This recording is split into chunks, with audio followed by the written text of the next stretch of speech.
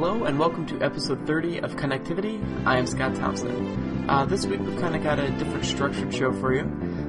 Kicking things off, I'm joined by Alex Kalafi to talk about his review of Xenoblade Chronicles and talk a little bit about why you guys should definitely be picking this game up.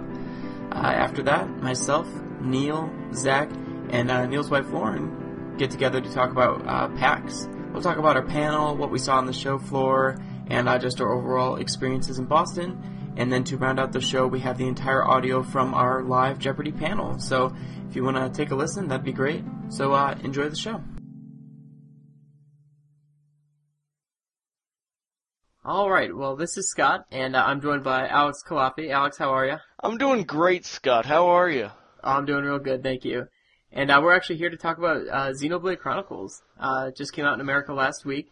Alex was lucky enough to review it for us. Yup. And it's a pretty high-profile game that has a very checkered and sort of interesting past as far as coming to America.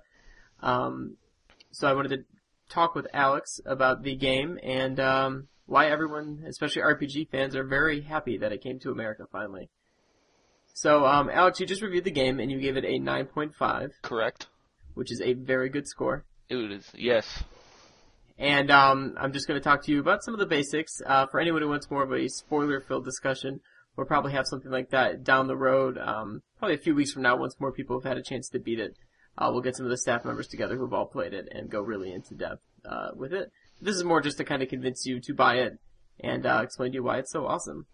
So, Alex, why don't you start with the story of the game? Give some background about what's going on in it.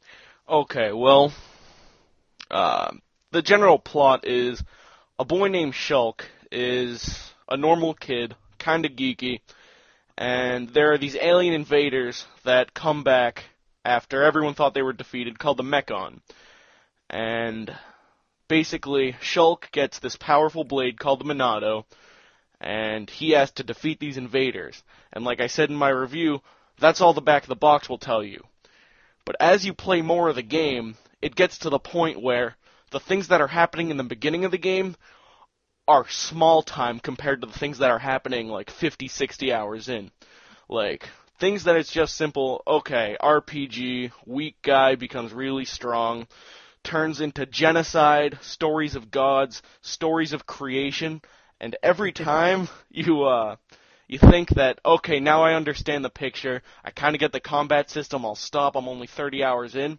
2 hours after that, you will have a mind-blowing revelation, which will keep you going. And really, only in the game's like final 10 minutes do you understand the full picture. And it's insane. It's understandable. It's understandable. Like, even if it gets a little convoluted because it's a JRPG, it is understandable, and it is insane, and it is beautiful. Well, there you go. Speaking of hours put into the game, how long did it take you before you beat the game? It took me, I said 60, but in reality, it took me about 67. Okay. And was that going through and doing a lot of the side quests, or was that just literally, just getting through the game was about 60 hours? Well, other people I heard, like on GameFAQs and stuff, they were saying that, like, a simple story run was about 48 hours. And since I was reviewing the game, I figured that, like, I owed it to everyone to at least play a good 10 hours of the side quest to get a full feel of the game. Sure. But because I did sort of rush through the game, because people are saying this is upwards of 200 hours if you do everything. Wow. It has RPG difficulty, which means the difficulty of the game is based on how many enemies you beat versus how many enemies you really should be defeating. Now, since I didn't do the side quests, and since I didn't do a lot of stopping for defeating enemies, I had a really tough time towards the end of the game, and I had to do some serious grinding. Okay, so the enemy, it's not like, say, something like Final Fantasy VIII where everything levels with you. Everything does seem to have a set sort of level that you need to work yourself up to overcome. Well, the team levels together, which is great because there's about 7 people on the team, 6 or 7, and they all do level together generally, which is very, very good. But you are kind of right in about how the amount you put in is exactly what you'll get out. Okay. And so, talk a little bit about the combat, because I've heard I think that's a lot of, I guess, people's favorite part about the game, is the combat's kind of inventive. Would you say that that's the case? Well, I haven't played too many RPGs. Like, I'm sort of casual about my RPGs. Like, I've played Pokemon, I've played Mother, I've played a Final Fantasy or two. But I'm not that so much into it. I hear that elements of the combat system have been used before in games, but for the average person, this combat system is completely unique. So the way it works is, it's sort of like a natural progression off of the JRPG, where you know how it's you just facing the enemy, patiently waiting, one attacks, then the other attacks, then the other attacks. This one makes it feel more like a real battle, where you have full range, and you can attack whenever you have the opportunity, which I think should have been done a long time ago. And there's a lot of strategy involved in this. Like, it's kind of like Chrono Trigger, where there's sort of a cooldown after you use a move, and you have to strategize that with how the enemy's attacking to make sure you get in the best hits at the best time. And there's special bonuses for attacking the enemy at a certain place, like using the move backslash does double damage if you hit them from behind. Mm. And if this sounds a little bit confusing to you, the way I'd simplify it is to say that it's like Zelda combat, except there's numbers involved. Sure. Now, as far as the combat, are you locked into combat with enemies? I mean, maybe not necessarily bosses, but with enemies on the map? Or are you free to just kind of run away from them and fight them if you choose to? Well, it depends, because enemies out in the field, just random wild enemies, you can generally fight them and escape from battle at your leisure. But once you get into boss battles, a gigantic force field sort of forms around you, so you can't escape until one of you beats the other. Okay. But the good thing about it is, once you lose to a boss, you end up just right outside of the enemy's force field where it would start to generate. So you can sort of if I lost to this boss, okay, maybe I'll level up a bit with some of the enemies over there, then I'll just come back in. It doesn't respawn you right in the boss battle. Okay, so it's outside of it, so you could choose to just go right back in or to go, level up or something. Yeah. Okay. I know you said you haven't played too many RPGs, but structurally, I mean, when I think of an RPG, I still think kind of classic 16-bit era, I guess, where you start in a town, and then the game opens up, and you're basically going town to town and completing objectives. Does it play like something like that? I hear that it's basically one big open world to start with. I mean, is it linear? Is there a lot of ability to kind of choose your own path? Well, there is. I definitely would not call the world linear. I would say that there's definitely a set path in the story, you go to this place, you go to this place, you go to this place. But between that, there are tons and tons and tons of side quests and exploration. So, basically, you can do whatever you want. Some people will choose to just play the story because that's what they're really into. Some people want to level up their guys to crazy levels. They want to get crazy weaponry. And they want to explore the world for every nook and cranny it has, which is to say it does have a lot of those. Mm-hmm. So it's very free form in how you want to play it. And I know you didn't do every side quest, but does it seem like there's a lot of, sort of secret hidden items or skills that are available to be found, for those who are searching for them? Or do you get some big crazy bonus if you complete a lot of side quests or anything? I mean, is there a perk for doing the side quests apart from just doing them because you like playing the game? Well, the biggest perk for doing side quests is that the experience points you get are much higher than if you were simply to fight enemies in the field. You get a lot of bonus experience. Now, you also get a lot of items that are very valuable. You also get a lot of weaponry that's very valuable. But experience is the big reason why you're going to need to play side quests. Now, the exploration aspect is very important, especially once you get into the higher levels. Because if you're just playing in the story, you're going to cap at about maybe level 75 monsters out of level 99. If you were to explore some of the hidden places, you will actually start to fight enemies that are upwards of level 80, 90, and even some secret bosses which are levels even higher than that. Okay. So there's definitely a reward for going out of your way to explore what the game has to offer. Right. Outside of the main story. And one other thing I would say is that on the exploration, the game does this really cool thing where you know how you play an RPG and it's like, okay, we're in the level 1 area, so we fight level 1 monsters. We're in the level 2 area, so now we fight level 2 monsters. Sure. This game sort of does that, but it twists it by making a lot more diverse monsters in the field. So you're going to have your level 15 monsters when you're level 15, but out of nowhere there's also going to be a gigantic level 85 ape towering above you that's just casually walking through, like, whatever field you're in. Now, that might be intimidating, that might be very bad. The good thing is that you can avoid this completely if you want to. But, as a gamer, as someone playing an RPG, your curiosity will most likely get the best of you. So when you're at level 15 and you have 200 damage, like 200 health points, you fight that monster, and you see it deal like 2,000 to you in one hit. And it's this crazy rush, but it also makes the world feel much more alive. Right, yeah, rather than, for some reason, all the weak monsters are in the beginning and all the strong monsters are at the end. Like, yeah, it's a little bit more spread out evenly, I suppose. And before you fight that, let's say, that hypothetical ape, you would know that it's level 85, or you wouldn't know that till you engage it? Yeah, the level is right next to the enemy's health bar. Cool. Okay, so you would know. Okay. Right. So that reminds me of something like, even like Dark Souls, where it's like, there are all these challenges there that, like, you know you probably aren't ready for, but if you want to go ahead and dive in and just get killed, that option's there, I guess. Yeah. Okay. Well, that's pretty cool. So let's get to something that's been kind of debated, especially with your review and some of the user comments, and that's the graphics. At some point in the review, I believe you compare the character models to that of N64 quality.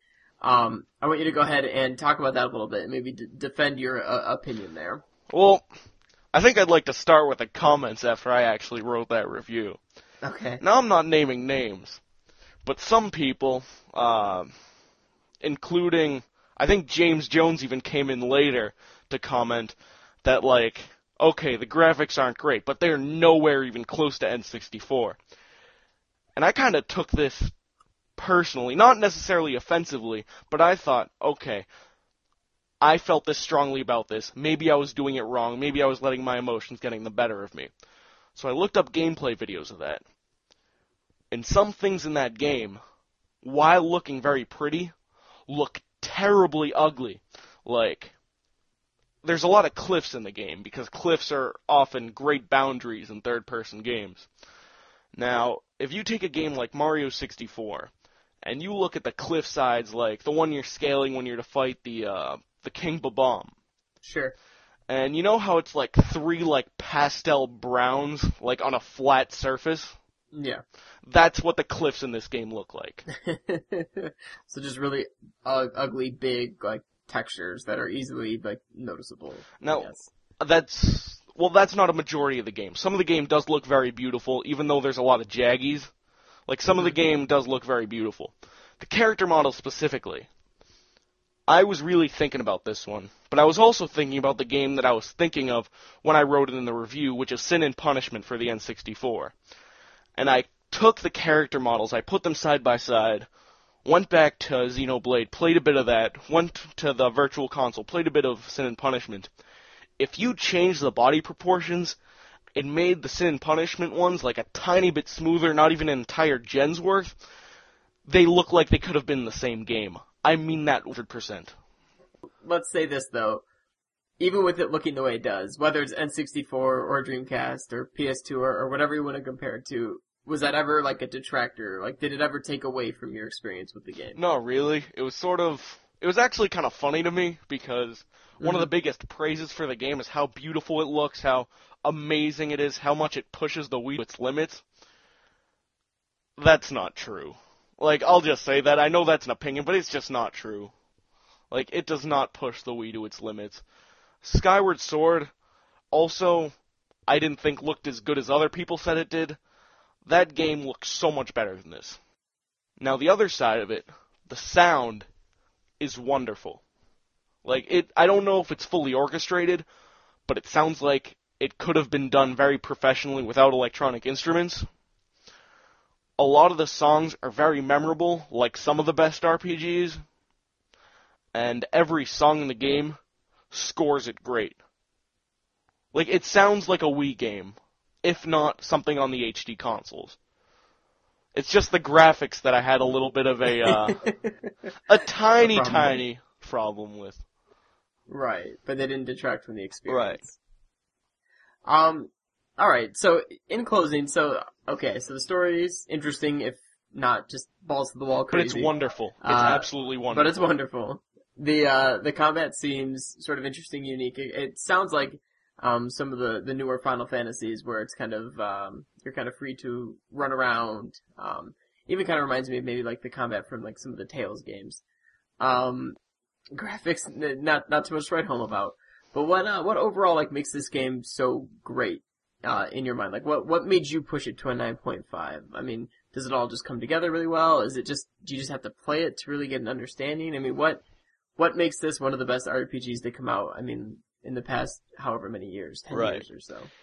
Now, I said this in my review, and I don't like saying the same thing over and over again, but it's a point that needs to be made with this game. Games that are RPGs aren't necessarily accessible to every person. Like a Tales of Graces, a Shin Megami Tensei game, great, but they're not for everyone. Some games, like Pokemon, Mother 3, Chrono Trigger, those games are for a very wide audience. Not because they skimp out on any of the RPG stuff. They do the RPG stuff very well, but it's very accessible to a wider audience.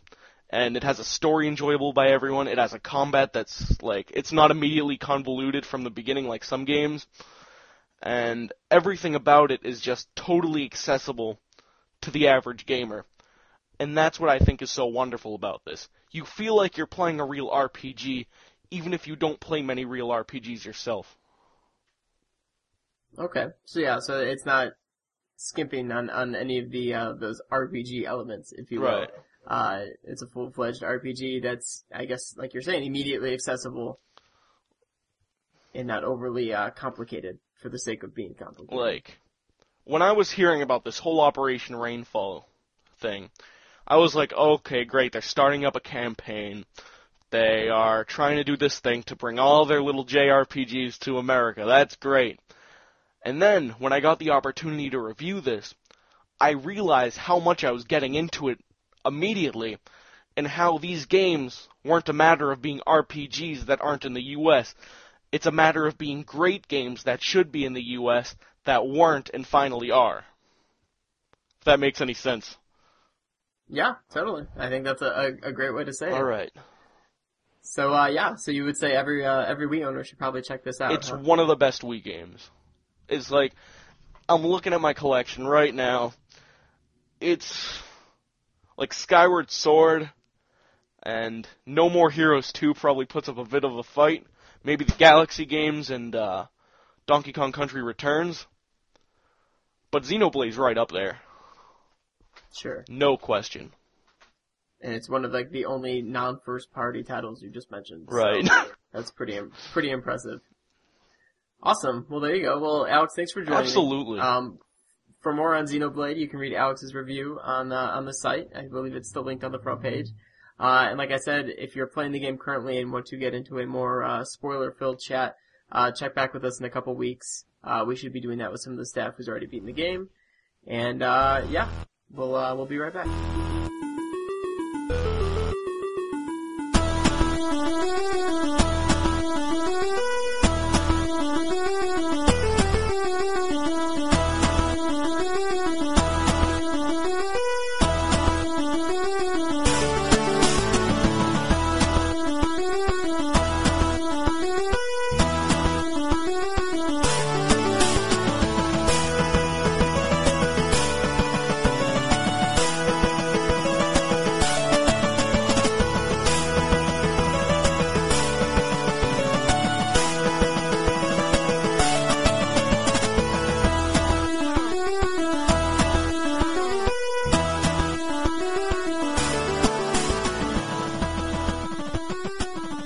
So PAX East went down, and we had a panel, which was pretty frickin' cool.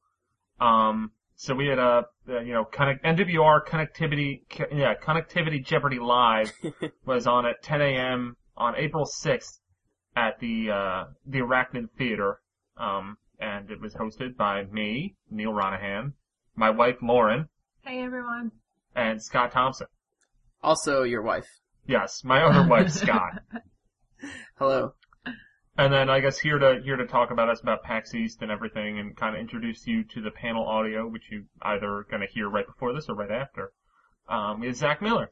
Hi, I wrote the questions, most of them, and half were rejected, and Neil wrote new ones.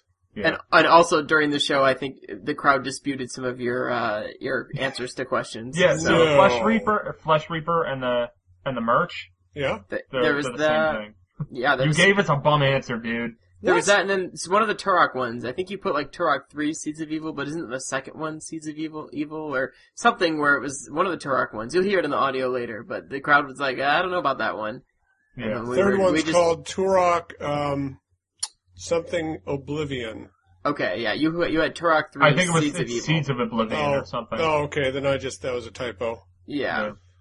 Well, you embarrassed us, Well, Zach. The merch is the Flesh Reaper. I can guarantee that. That was, someone pointed that out in the crowd, and we were just like, oh yeah, we don't know much about Penny Arcade. Sorry. People answered the question saying like, what is the merch? And the slide said, what is the Flesh Eater? Flesh Reaper. Nice. So Neil was like, wrong. But then someone in the audience was about to, they were about to storm us and take us out. But that didn't happen. It was a little touch and go there, but we made it out alive. But yeah, I mean, the whole thing really went a lot smoother than I thought it would. We planned 3 rounds with 3 contestants each, and then we had a final Jeopardy round. Congrats to the winners. I think it's in the panel audio. It might have been right after, but we will have the winner, who his name escapes me now, but I do have his name. Isn't it Gary? Gary, yeah.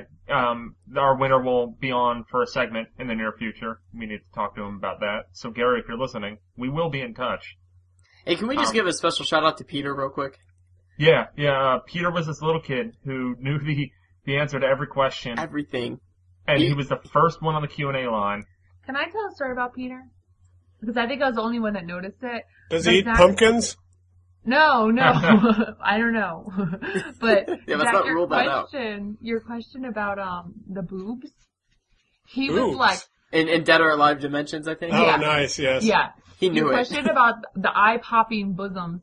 He was like, hand was like straight up in the air. His like one butt cheek was like lifted off the seat. He was stretching so far, and his mom was with him, and his mom was like the whole time like smiling because he did this for every question.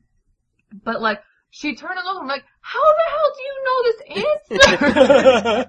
And he just looked at her and smiled, and I was like, oh my gosh. But yeah, he's a little me. Peter is a listener, so hi Peter. I'm sorry if we embarrassed you, but seriously, dude, I'm glad you knew the answer to that question, Peter. You will hear on both panel audios actually, because he was at the RFN panel as well, where he just kind of drops knowledge about several different things. Like the kid has played Terranigma. Just straight up. The kid has played Terranigma. He's not from Europe. He's just played Terranigma. And he opened asking us like about the merits of video game stories in TV shows and movies by talking about Pokemon and how the anime's gotten worse and all these things. And it was just, and then he asked us what the worst game we ever played was, and his was like Bubsy 3D, and it's like, how do you even know what that is? I was like, I remember that when I was a kid, and I tried to block it out. And why would you seek this out? You're still a kid. How are you playing this? It was incredible. So Peter, he was at the RFN panel too, right? Asking questions. He sounded like he was 6. Peter, I don't know how old you are. He's older than that. He's probably 10? That's still impressive, my lord. He was incredible. I'd like to give a shout out to Peter's mom for bringing Peter to PAX. Yeah, what a cool mom. Cool. Yeah, Peter, give your mom a hug and say, you're the best. Yeah. I think my one regret from PAX is just not getting a picture with Peter, I think.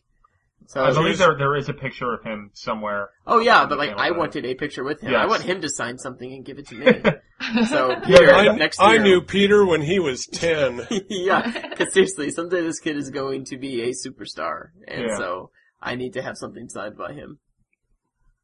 So Peter, next year. His mom was probably like, my God, this is what my son is becoming, as she looks around the crowd. We are never coming here again.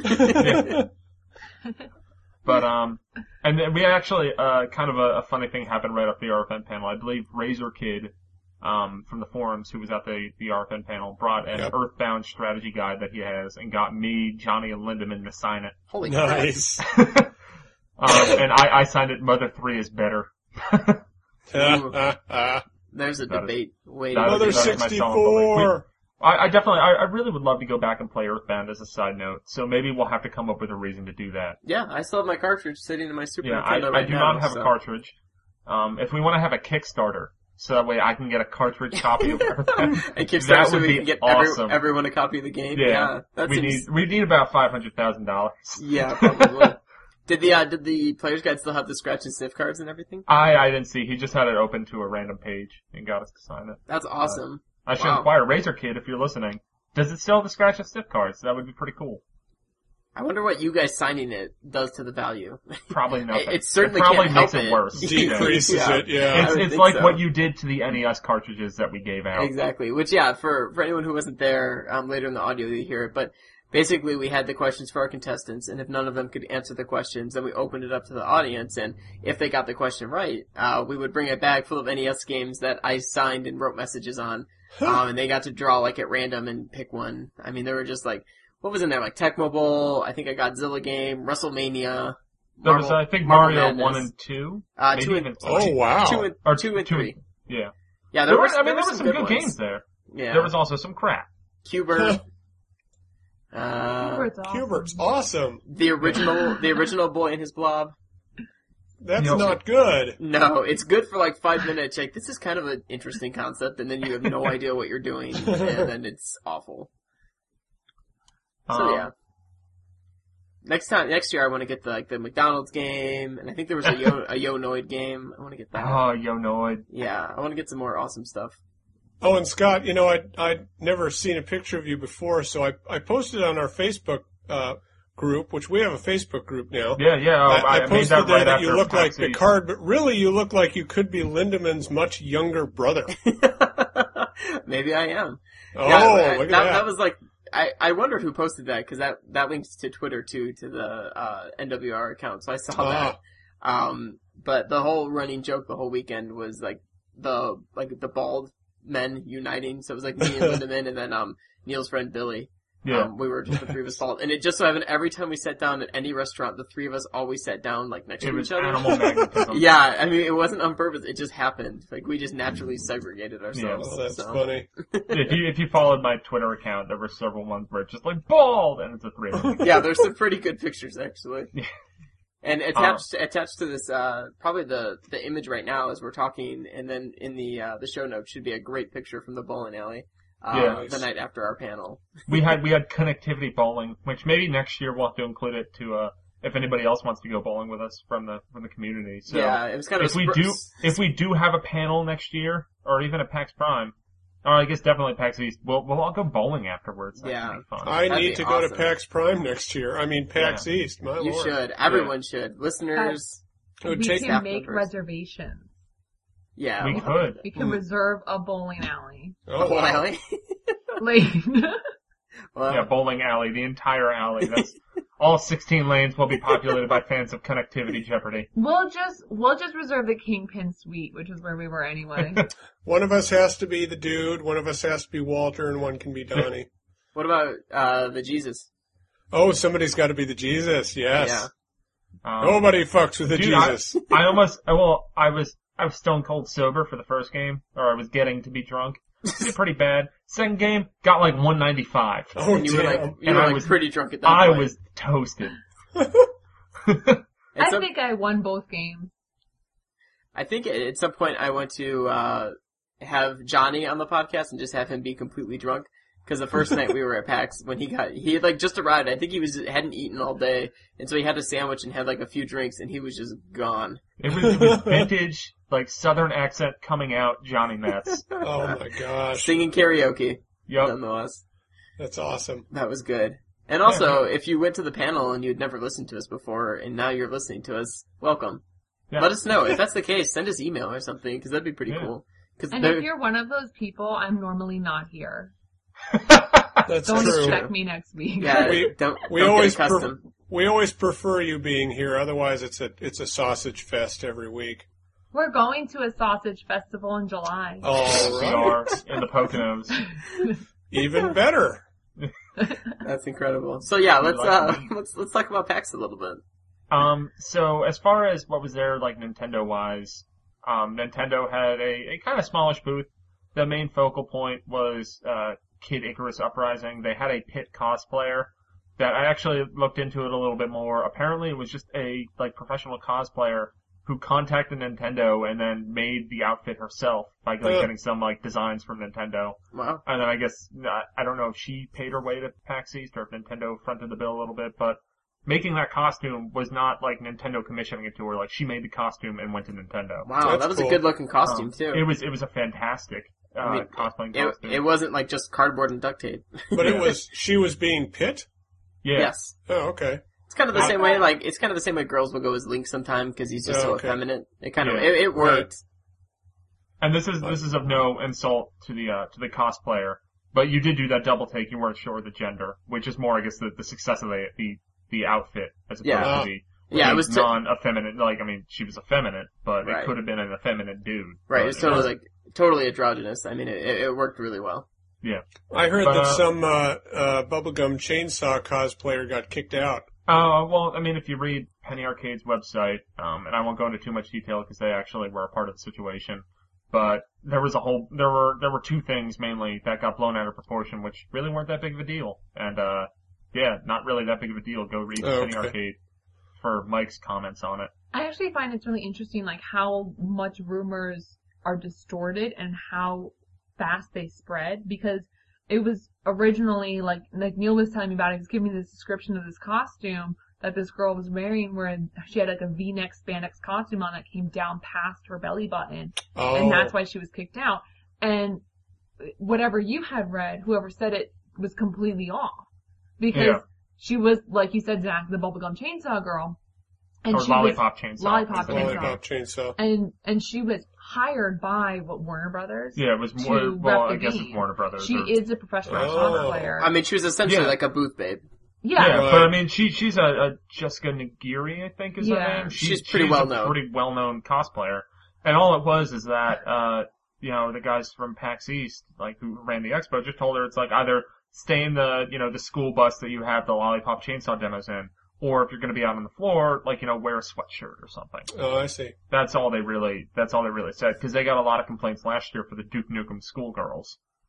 And, I mean, it's kind of funny because it is that, like, they had the Duke Nukem schoolgirls out there and they're objectifying women, and then they have, someone dressed up similarly to that, and they make her cover it up, and then they're hiding women. And, objectifying that way too. It's kind of damned if you do, damned if you don't. Exactly. Mike kind of wrote that. I kind of understand his stance. I mean, he's trying to appease everyone, and doing that, he's appeasing no one, it sounds like. So, yep. I feel for him. That's the move to ask her to either, stay inside the school bus, which is a self-contained place on the floor that anyone can go into, or, to put a sweatshirt on, or, just change whatever, the top, the bottom of her outfit. I think that's completely reasonable. Yeah. But the interesting thing was it really was just a cheerleader outfit. Yeah. But like, it's like I kind of understand, because by the end of day one, I think I was wearing a similar outfit. No one really said anything to me. So like, it's kind of sexist, I guess, that it's like, I got away with it, So, I don't know. Man, I should have gone. Gender politics. As far as the rest of Nintendo's booth, Kid Icarus Uprising, you get some AR cards. I got a few packs. You can still go on the site and scan all the cards that way. Neil got his ass kicked in the tournament. Yeah, really? There was a Kid Icarus Uprising tournament, but I didn't have my Circle Pad Pro, so I was playing right-handed. Crybaby. But I made it past the first round. And then, the way they did it was a little confusing. I don't really feel like going into too many details about it, but we will be doing a tournament, learning from what I liked and disliked about that tournament. Yeah. But I ended up, kind of trying to assist, Pandaradox, who's a member of the forums, who ended up winning the tournament. He did. Nice. So that's pretty cool. He got a shiny PAX East gold medal. Oh, cool. He got interviewed. Yeah. Yeah, I got interviewed for Nintendo Show 3D as well, so maybe you'll see my lovely face there. If not, there were a number of NWR readers that were a part of the tournament, so that's awesome. ups to them, and if you're listening, good job. You guys rock. Totally. We have the best listeners ever. And then those same fans that we are celebrating then beat the hell out of me, Scott, and Billy in Super Smash Bros. So we actually want to formally ask them to stop listening to the show. You have embarrassed us, and we will not be a part of it. Take your ears elsewhere. Yes. Yeah, no, they were really good. Like, I don't think I'm great at Smash Bros. I think I'm, like, pretty good. But, like, no, I was just embarrassed. Well, I should have known once the guy was telling me about tournament rules and, like, how you do different things. I should have known that the jig was up and I was doomed. Yeah. Because we're all pretty rusty. I don't think none of us were ever near tournament caliber. No. I played one time in, like, a local tournament, but it wasn't like a tournament. I mean, it was just a bunch of people got together and played. I mean, it wasn't serious. I hosted a tournament like a month after it came out, but I'm the kind of, I don't want to say asshole, because for me, I think it's perfect. I was the kind of person that made it so like it was 4-player matches and items were on. Because that's the way I like to play Smash. So you just turned the game on and just gave them controllers and set them on their way. Yep. Meanwhile, you took all their money and left. Nothing wrong with that. Yeah. I mean, on the floor, there wasn't really a whole lot of Nintendo stuff. Wii U? I did chat with a lot of developers and publishers about Wii U. I wrote an article on the site. Pretty much, I mean, the thing that was closest to a confirmation of a game on Wii U was Gaijin Games basically saying, like, we got a dev kit, we're only making one game, and we're working on something for Wii U, and our game should be coming out around the launch of the Wii U. Yeah, from your blog post, you made it sound like everyone was like, yeah, we're aware it exists. What? From your blog, the tone of your blog post was kind of like everyone was telling you, yeah, we know it's a thing. Well, I mean, it is a thing. A lot of people have nobody kits. was committing to anything. Like, well, I mean, that's because no one can commit yet. Oh, I see. I mean, that was a lot of it. It's just like people being like, well, we're not technically working on it right now, but we could be. Maybe. And I mean, the farthest thing away from a confirmation was the guys at Drinkbox Studios saying that, yeah, we're gonna wait and see. We see the eShop and we stay the hell away from WiiWare, but we'll keep an eye on Wii U if it makes sense for us. We'll go for it. And then Neil, you and I got to see Kingdom Hearts. Yes. For the 3DS. Because we had a Square Enix appointment. I think by the time you hear this, definitely Alex and John's Heroes of Ruin impressions should go up. They seem to kind of dig that. James and Carly checked out Theater Rhythm, which I regret. There was a big ass line on the show floor. I never got to check it out. Yeah, I wanted to play that one actually. And then Kingdom Hearts 3D, which was only in the suite that Square Enix had at the hotel nearby. And Scott and I got to play it. It was the Japanese version of the game. We got to play some of the Tron Land. It's Kingdom Hearts on a 3DS, but it's a real Kingdom Hearts, so that's cool. Right. So it controlled like the PS2 games, and it looked pretty good. And yeah, I mean, the one thing I will say is Donald and Goofy are gone, and now you have like basically Pokemon that you bring with you. Yeah, that's kind of weird. Yeah, I think are they ever going to make Kingdom Hearts 3, or are they just going to keep doing these side stories? Supposedly, this is a side story. Right, we were told this is like the direct continuation of that story from 2. I guess without getting too steeped in the ridiculous story, this takes place right after 2, and then Sora and Riku, right? That's like the anti-hero best friend. They have to go through, I think it's called the Mark of Mastery exam, which is like when they become Keyblade Masters. And that is the entirety of this game, is them going through that. And of course, other things happen during that. But that's the reason why Donald and Goofy are not with them in this, is because they are watching from afar, or I guess not from afar, from nearby with Yen Sid and Mickey Mouse. Right, they can't and just participate. They're helping them go through this exam and take it. My cat just jumped up on my lap. So I can only assume that, Sora gets into Slytherin, and, Dumbledore dies at some point. I will say the weirdest mechanic, to me was the fact that you have limited time as each character, so you'll spend, he didn't say how long it really is, but I'm assuming it's like 10 to maybe 15 minutes.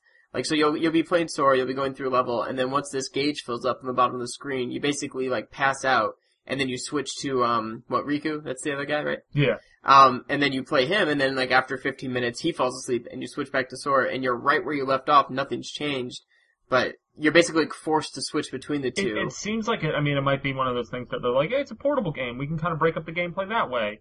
And to that end, that seems like a kind of good idea. I'll have to see how it is in practice. It's out in Japan. I know Don has it, so maybe we'll hear more from him. Right, it's just weird, and it doesn't seem like there's any benefit to trying to like hurry through a level and beat it before you fall asleep. It sounds like the level's basically pause, and then you just come back to it right where you stopped. So there's no like penalty for being too slow. So I don't know, like Neil said, I guess it's just to like give you a point to just turn the game off. Like, okay, like I played my 15 minutes, now I can stop and I'll come back to it. So it's like an artificial checkpoint almost, I guess.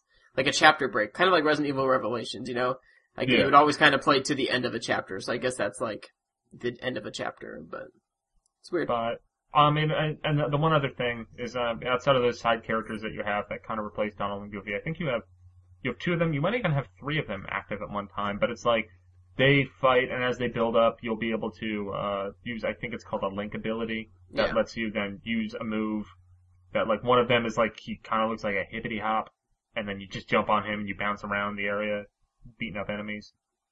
Yeah, you do special attacks with them, and then apparently they level up, and then you can it sounds like there's ways you can like, I don't know, nurture their sort of like skills one way or the other, so they're kind of customizable.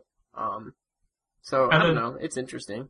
Yeah, the one last thing about the combat is there's this thing called flow motion that's in it, where you basically you like run at a wall, and I think you press like the Y button, and you just jump up the wall, and you start bouncing around like a madman. But like you can do it where you can kind of use that to, use the environment to move around quickly, and then also do these crazy combos on enemies, which when I heard it described, I was watching Scott play, and as he's doing it, I'm like, that looks stupid. And then when I started playing the game, it's really cool because it does just kind of give you that way to chain combos very easily, and it kind of works. It's a lot of context sensitive stuff, so. Plus, it works pretty smoothly. You can get through the landscape much quicker because you're just like propelling yourself forward off walls and stuff. So it takes a little getting used to, but it's kind of neat. Huh. Yep. So it's definitely, if you're a fan of Kingdom Hearts, it seems like this is probably the game you've been waiting for since 2. But if you didn't like 1 or 2, I don't see this winning you over. It really is a continuation of those games. Yeah. For better or worse. That's pretty much PAX East. We did some other things, like played tabletop games and went to the different free play rooms and stuff. Did you guys get bags of loot or whatever it is? Not really. No. We did get a lot of street passes though. I think you lucky bastards. I came away with about 500. I think. Oh my god! Yeah, it was amazing. I believe when I got there, shortly after we got into Boston, I got the 777 Street Pass achievement, and I believe right now I'm standing at over 1,200. So. Zach, being in Alaska, how many Street Passes do you have? I think at last count, I had 431 people in my plaza. But a lot of that's from playing online. Oh, you're right. I must have, I probably have less than 100, but probably not too much less than 100. Yeah. And I get those mostly from malls, Fred Meyer. It really seems that you fare a lot better out in Alaska than I know some people that live in the States. And it is surprising, but part of it is I keep seeing the same people. I know the guy, like 2 guys at the GameStop in the Diamond Center have 3DSs on them, the employees. So I'll just walk in there and walk right out to get the street pass. Yo, what's up, guys? Later. Yeah, exactly. And then the same thing at Fred Meyer. There's like 2 people at Fred Meyer who I know have whatever's on them. So whenever I go into Fred Meyer, I take my 3DS, and I'm at the last boss. Actually, let me ask you this question about Find Me. Do you have to go through the first game a second time before if you want to get all the access? hats? Yeah. Because I didn't even have the option of starting the second game. It was just like start over. Oh, yeah, maybe you do have to go through. And actually, yeah, I think you're right, Zach. Because same with me. I got all the way through Find Me, just at PAX, like, and just being there one day. And then I had to start over again. I didn't unlock Find Me too. Yeah. I mean, I know you have to beat it twice to get all the hats, so maybe they make you beat it completely. Well, I'm at that last boss again, and God, he takes forever to kill. Yeah. Lord. He was great at PAX. I mean, I probably did it like in 15 minutes. I mean, I just sat in the hallway, and every 5 minutes I had 10 me's lined up at my gate ready to come in and give me puzzle pieces. You know, that's going to be tough at E3 because every 5 minutes we're going to be looking down, opening our 3DSs and clearing it out. See, the thing is, Zach, is that if you're walking from hall to hall, you have like, you know, that 5 minutes of downtime just walking, and that's when you check your street passes. Or when you're like waiting or if like someone's just like, oh yeah, can you wait a minute or two? I most certainly yes, I can. It was so funny. RW, goddamn, Nintendo World Report staff member, there we go. There was constantly having to charge their 3DS because we were just street passing crazy. Yeah. I mean, everyone's was dying. Like, I saw so many blinking red lights. We always were stopping at outlets and charging. And actually, the funny thing is, by the end of the night, and this happened Friday and Saturdays, the street passes started dying, not necessarily because there were less people, but because everyone's 3DS was probably dying. Yeah. Mm-hmm. And actually, John had this, really cool, battery pack. Do you remember that? I forget you said his form. Pandaradox. Yes, Pandaradox. He had this, USB chargeable, battery pack, and then he had a USB to 3DS connector. So he actually had this little portable battery pack he used to charge his 3DS. Oh, nice. While walking around the show floor. Yeah, it was crazy. But, yeah, I mean, PAX East was pretty wonderful. Yeah. It was fun. I can't wait for next year. The panel was great. Yeah. I mean, hopefully, I would like to think that our panel was successful enough that we'll hopefully be back in Boston next year. Well, I mean, you did get more people than RFN, so I'd say that's a success. We got about 100 people, which I believe Donald Mick made the comment that that's more people than are at a real Jeopardy taping. So that's right. That's pretty awesome. Funny. So not bad. And I plan on submitting the panel for PAX Prime, so there's always that hope, which would be much easier for Zach to make the jaunt down from Alaska to Seattle. It's only 3 hours instead of God knows how many. So, I mean, I hope that everyone that saw our panel really enjoyed it. If you have any feedback, don't hesitate to email connectivity@nintendoworldreport.com. We'd love to hear from you about your experiences at PAX. We crushed your hearts, your hopes and dreams by me blurting out the answer when we were trying to get people in the crowd. That was so bad. I'm sorry. What? I guess I'll hear it on the audio. Yeah, you will. I'm sorry for my typo in Turok. That's fine. But the Turok category, thought no one was going to get it. It actually went over pretty decently. Yeah, everyone got them. Great. Wow, I'm surprised. And you want to know something funny? I walk into the classic game room. Somebody's playing Linda Turok. and Mets are playing Turok. Awesome. The original Turok? Yeah. I think they said that they were looking in the credits to see if they could recognize any Retro Studios guys. Oh, nice. But still, I would like to think that your Turok category inspired them. Inspired them to go play Turok. Because that was actually an hour after that. So. Oh, wow. Yeah. But that was PAX East. It was a ton of fun. I hope that everyone who came that is either a new listener or an old listener or isn't even going to listen to this ever. I hope you had a great time, and I hope to see you next year or maybe even at PAX Prime.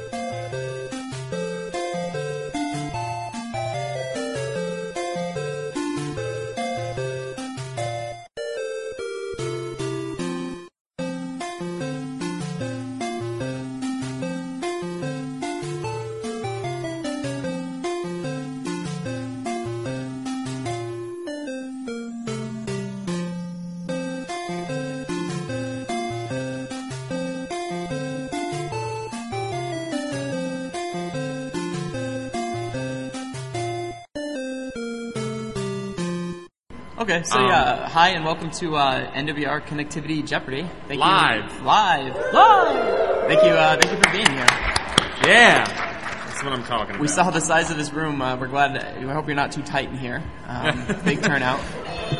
Yeah. Well, I guess we should introduce ourselves. I'm the director of NintendoWorldReport.com, Neil Ronahan. I'm also a co-host on Connectivity, and my name is Scott Thompson. I edit the podcast and host it as well.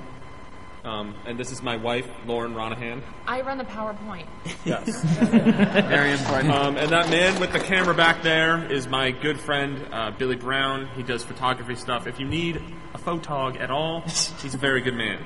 So thank you. And we have our three contestants. We have Alex. Alex, where are you from? I am from New Jersey and Street Pass Princeton, and I'm also running Third Rate Minion, if you ever want to see that. There you go. All right, well, it's good to have you here. And James, tell us a little bit about yourself, where you're from, how you got here. I'm from Bridgeport, Pennsylvania. I'm a huge Panzer Dragoon fan. Anybody in the audience a Panzer Dragoon fan? Yeah, there are more of you. Okay. I've always wanted to play the RPG, but I never It's have. worth the $200. I thought it was $3,000. You were the person who wrote an $200? That's like Earthbound. Yeah. And then our last person is Joe. Joe, tell us about yourself. I'm Joe, handle Pure Evil on the forums. I'm from New Hampshire, and I'm the guy who hated Skyward Sword. All right, get off. We need a Thanks. new guy. There is, in fact, an exit right next to us, and a trap door. So, how this is going to work today is we're going to do 3 rounds of Jeopardy, about 15 minutes each. So if we get through all the questions, that's great. After 15 minutes, we'll just cut it off and welcome the next group of contestants. If no one up here gets a question right, we will open it up to the audience. If you get it right, you get to draw from our grab bag of NES games. Which Billy has in the back. So you will get a random NES game. They've been signed by us, which probably depreciates the value by about 40 cents. So sorry about that. Yeah, there's no rarities in there. It's like Mario Brothers and some other random stuff. Marble Madness. I don't think there's a Duck Hunt. Marble All Madness. games are factory sealed. This should be. So what's that game? Yeah, I'd say let's go and get started with round 1. So we're going to do 3 rounds, and we're going to have a final Jeopardy round. Oh yes, with the winners from each round. Yes, and the winners from each round. The grand prize is a $20 eShop gift card. We also have these other prizes for contestants. If you win your round, you get to pick from here. There's Kid Icarus E3 AR cards. There's a Xenoblade art book, Cartoon Network Punch Time Explosion lunchbox With lunch packed. Yeah, there is no lunch packed. That comes separate. Lunch sold separately. All right, so I guess let's start this round of Jeopardy live. Our 4 categories are quotes you can quote, Penny Arcade Backloggery, Resident Nintendo Evil, and The Final Boss. Since James was first in line, you can pick the first category. I'll go with The Final Boss for 200. Okay. And then right before we go. They each have different buzzer sounds. Let everyone hit your buzzer in one at a time so everyone kind of knows. Alex, go. That's Alex. James? And Joe? Yeah. All right. The Final Boss for 200 points. This final boss from Super Mario Bros. 2 hated vegetables and was nothing more than a dream. Oh, shit. What do you guys think? You guys know I think I heard the doorbell first. All right, doorbell first. Who was doorbell? So Joe. Joe, go ahead. Wart. All right, that is correct. The board is yours. And we didn't specify it, so Question, we'll let that be a please. pass. But yeah, keep it in the form of a question. So who is Ward? Yes. Who is Ward? All right, the board is yours, Joe. Don't look at that. Don't look. Everybody look away. Oh, shit. I've gone blind for a second there. I'll go Final Boss 400. He's going for 400 Final Boss. Okay. Think of another question because I saw the answer. So Yeah, maybe. Okay, so I'll read this in a second. Wait until I finish the question to buzz.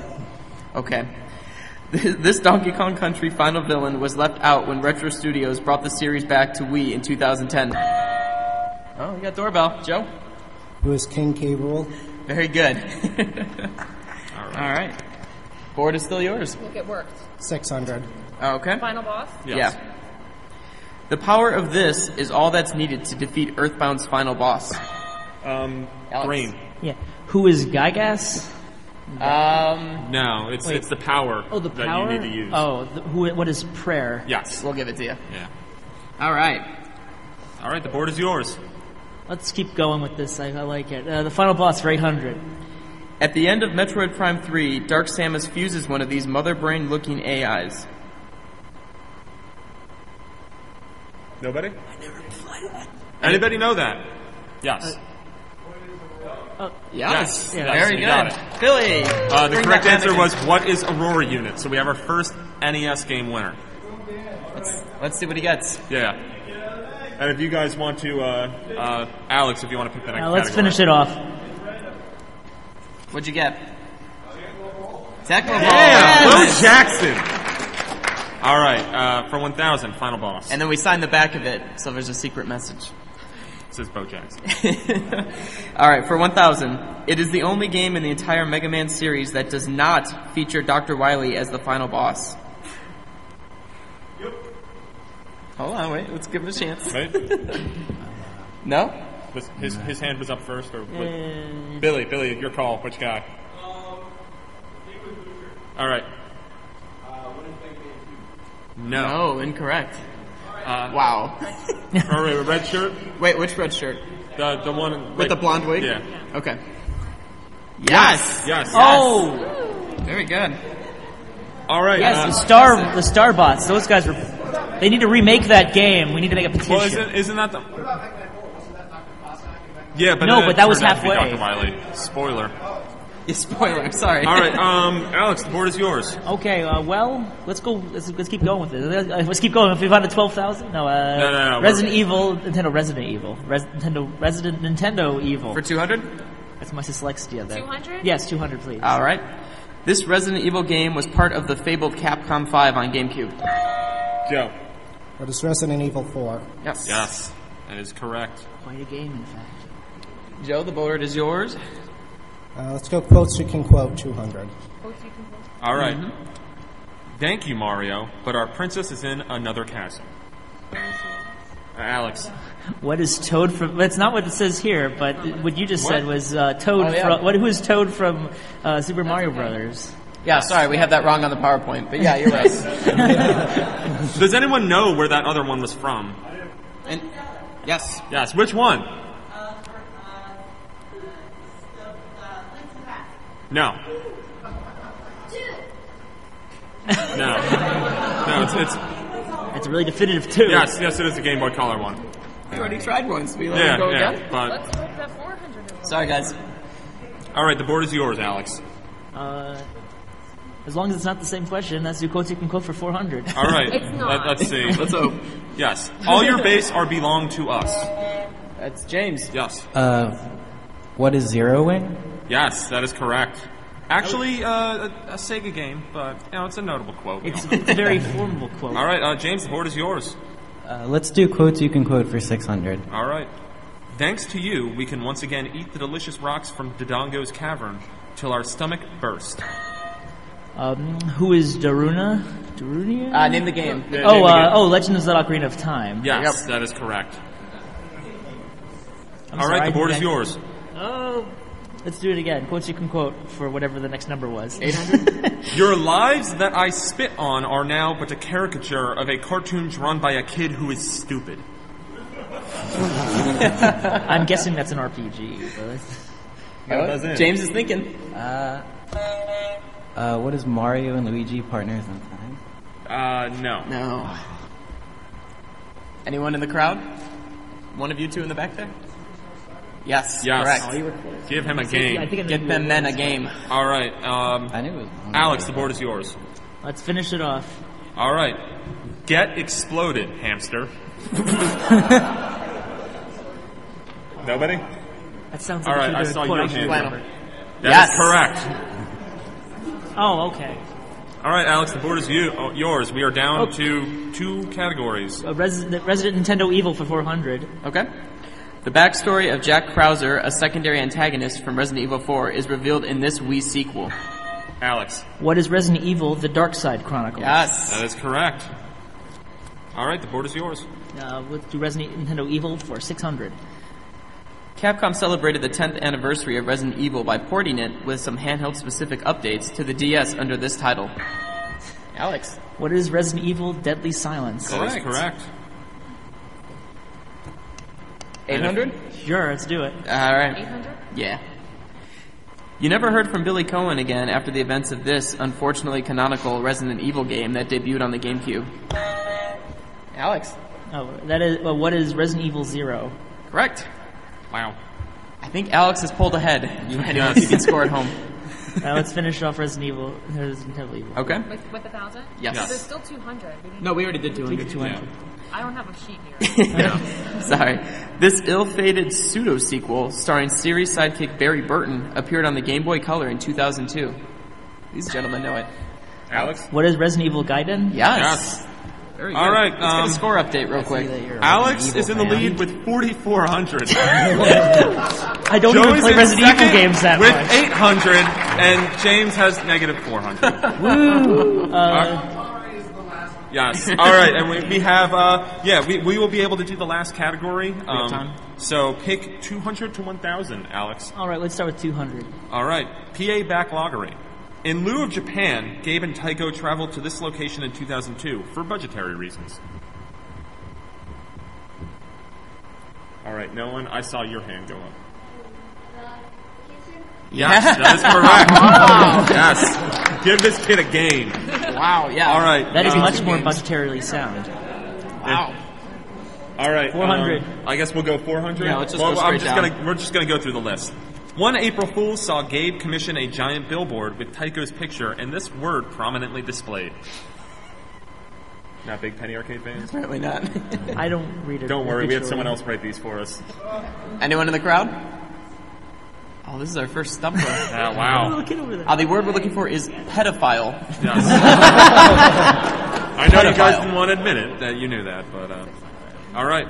According to Gabe, these marine crustaceans live real deep and grow as big as a man.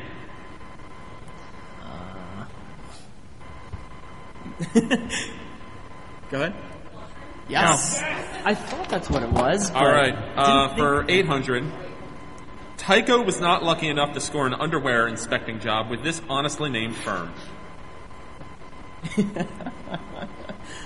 Anybody? Silence. What is Testicorp?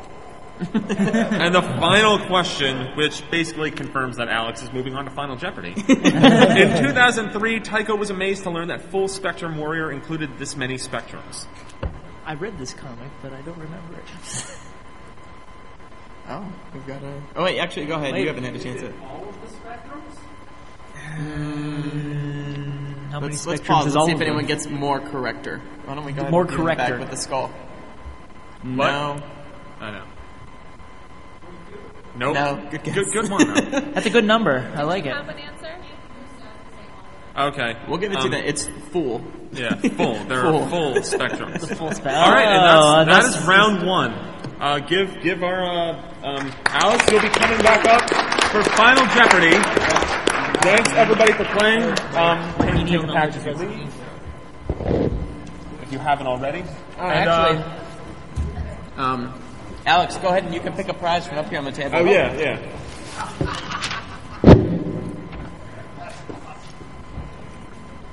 So how's everybody doing? Anything really cool that we should check out, or have you guys just all come directly here like you should? This show's been open for 10 minutes. This is the place to be. Oh, right up here. Pick one of whatever you want. Yeah, you three are next. Yes. I will let Neil do the introductions and read the categories. I'm going to walk around and get some street passes real quick. Can you just turn off that TV real quick while I change the presentations? Cool. I knew that was going to go first. Okay. All right, so green, purple, orange. All right. It's still off, right? Don't turn that TV on. This is a photo by William Brown. Yes. Okay. Don't look up there. Don't pay attention to the man behind the curtain. But you can turn the monitor back on now. So you can... All right. So whoever has the green buzzer, introduce yourself. I don't know your name, so. My name is Ivan. Ivan. And where are you from? Ontario, Canada. Oh, really? You came from Canada? Canada? They're not here yet, but we do have a Canadian. If you want to go to the Radio Free Nintendo panel tomorrow at 11:30 a.m. in this very room, you can hear a real live Canadian just like yourself talk about Wii U. I know, it's crazy. All right, and our purple buzzer guy. who are you? Introduce yourself. I'm Jake, and I'm from Vancouver, Washington. Cool. Jake. And Orange. I'm Gary. I'm from Buffalo, New York. Oh, okay, Buffalo man. Are you a Bills fan? Only when they win. Okay, so for like 4 weeks last year? Not in the past 12 years. All right, and I guess let's do the next round.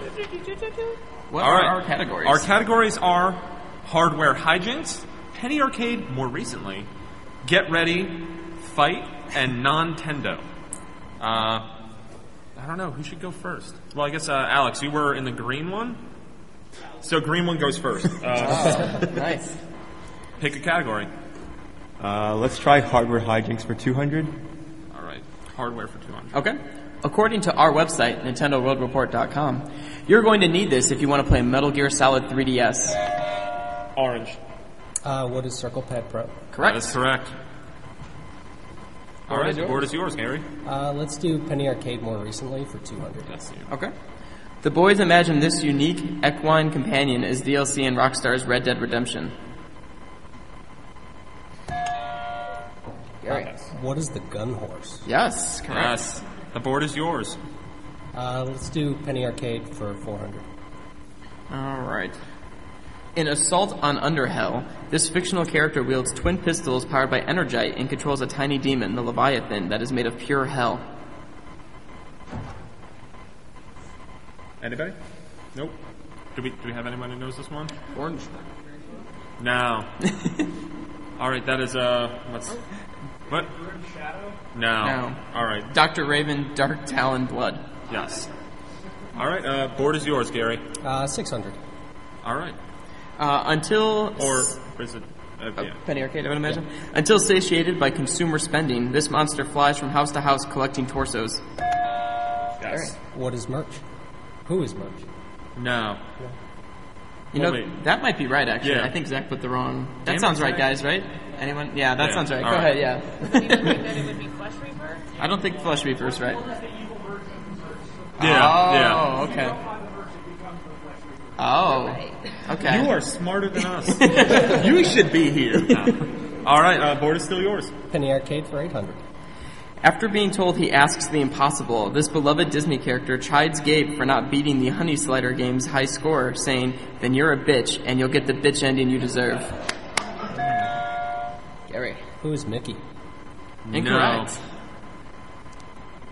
No. Yeah. Oh, I wasn't paying attention to who did first. Billy, you pick. Up here in front? Just because it's the Honey Slider game, who's Winnie the Pooh? Incorrect. No.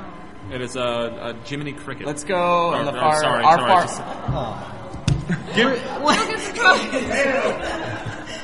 I'm sorry, everybody. Neil, if you want to go ahead and read the next few answers. Did you know that one on our front? Okay, give her a game. Yeah, give her a game. My bad. Damn it, Neil. Okay. Do you just want to finish out Penny Arcade? Yes. Okay. It is the name of Gabe's storied D&D character. Yes. Who is Jim Darkmagic? Correct. That is correct. Someone here reads Penny Arcade. Yes. All right, now you need to pick another panel. Or another panel. No, stay here. Another category. I think the keynote is happening. Yeah. Let's do hardware hijinks for 400. Most of Perfect Dark's features were locked if you didn't have this Nintendo 64 add-on. Purple. What is the RAM upgrade? We're gonna need like the official name for it. Go ahead, give him another chance. Do you know like the actual name of it? That's what it did. All right, I think Gary, you. What is the expansion pack? That is correct. Yeah. Sorry, it did add more RAM, but. And just wait to buzz in until we finish reading the question. Sorry for yelling at you. Gary. Hardware for 600. Way back in 1996, you might say this version of the Game Boy was the DS Lite of its day. What's the Game Boy Pocket? Yes. Yeah, that is correct. Sorry, I was trying to figure out who buzzed. All right, the board is yours. Let's go for 800. Surely, the inclusion of this lauded accessory bolstered sales of Monster Hunter Tri in North America. Gary. What is Classic Controller Pro? Correct. Yes. Finish out hardware? Yes.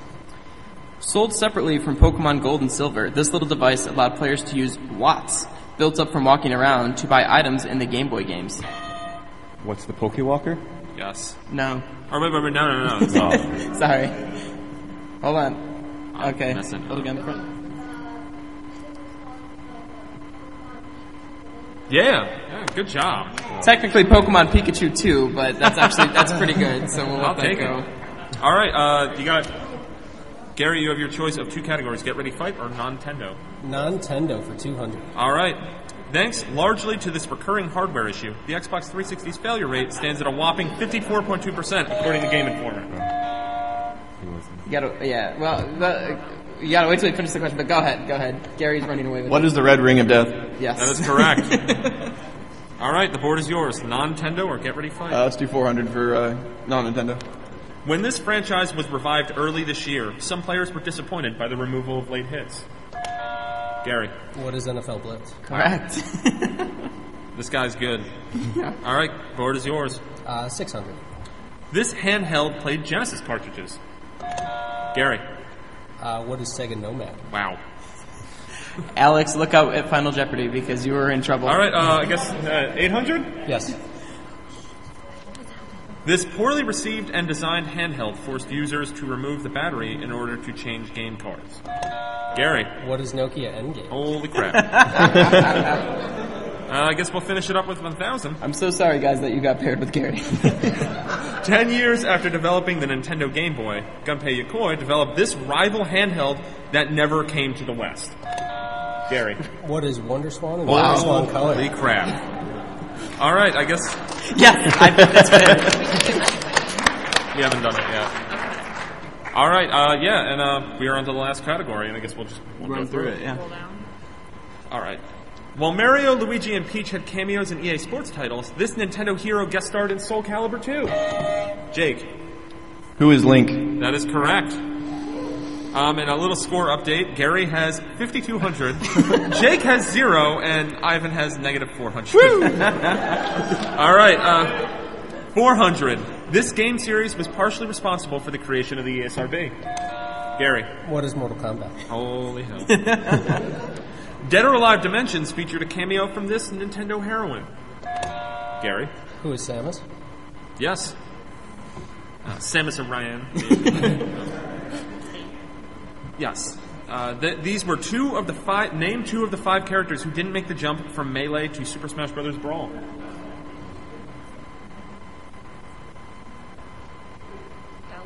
No, hold on. But he's already won a few. Sorry. Let's go with the guy with the blue zip up there. You were very eager, yes.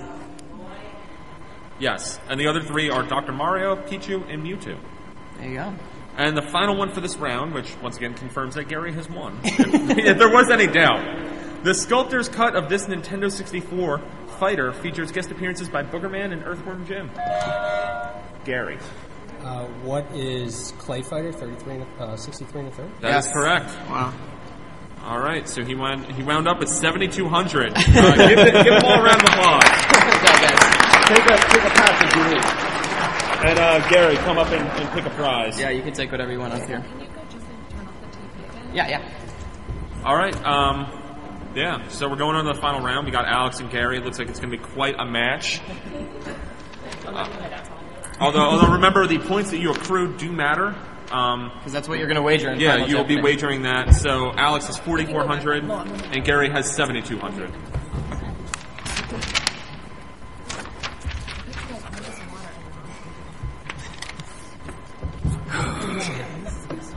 Okay. All right. Let's start from the far right there and let's introduce our contestants. On green. Hey guys, I'm Brian from Yorktown, Virginia, and I just noticed the American Spandex Man behind me. Yeah, spandex. Oh, wow. And in the middle on what? Purple? Is that yes, the other? Purple. I am Eric from Virginia. I'm a professional wrestler, Dead Space super fan. Wow, there you go. It's a pretty cool combination. Yeah. And then here with the orange. Oh, hi. I'm Sharon from Charleston, South Carolina, and I'm a PAX virgin. Yes. All right, here we go. All right, we have 4 categories, and I think we all know how the game is played. I hope. If not, then I don't know what you've been doing. All right, we need to wait for the little category thing. All right, we have 4 categories for this one. This is the final group. The Wonderful World of Kirby, Son of Stone, which relates to Turok. Blame our other co-host who couldn't make it, who's a dinosaur super fan for the Turok category. There's Waglin and Meet Me, which we're all meeting each other right now, so that's fun. Me being MII. All right, so Sharon, since you were in the winner's seat, you get to pick the first category. Meet Me 1000. All right. Oh! Wow. All right. Of course, the host of this game has a me lookalike who demands you answer in the form of a question. You're okay. Go ahead. What is Jeopardy? Correct. Yes. All right. The board is yours. Meet Me 800. One of the unlockables in this game is a me bobblehead.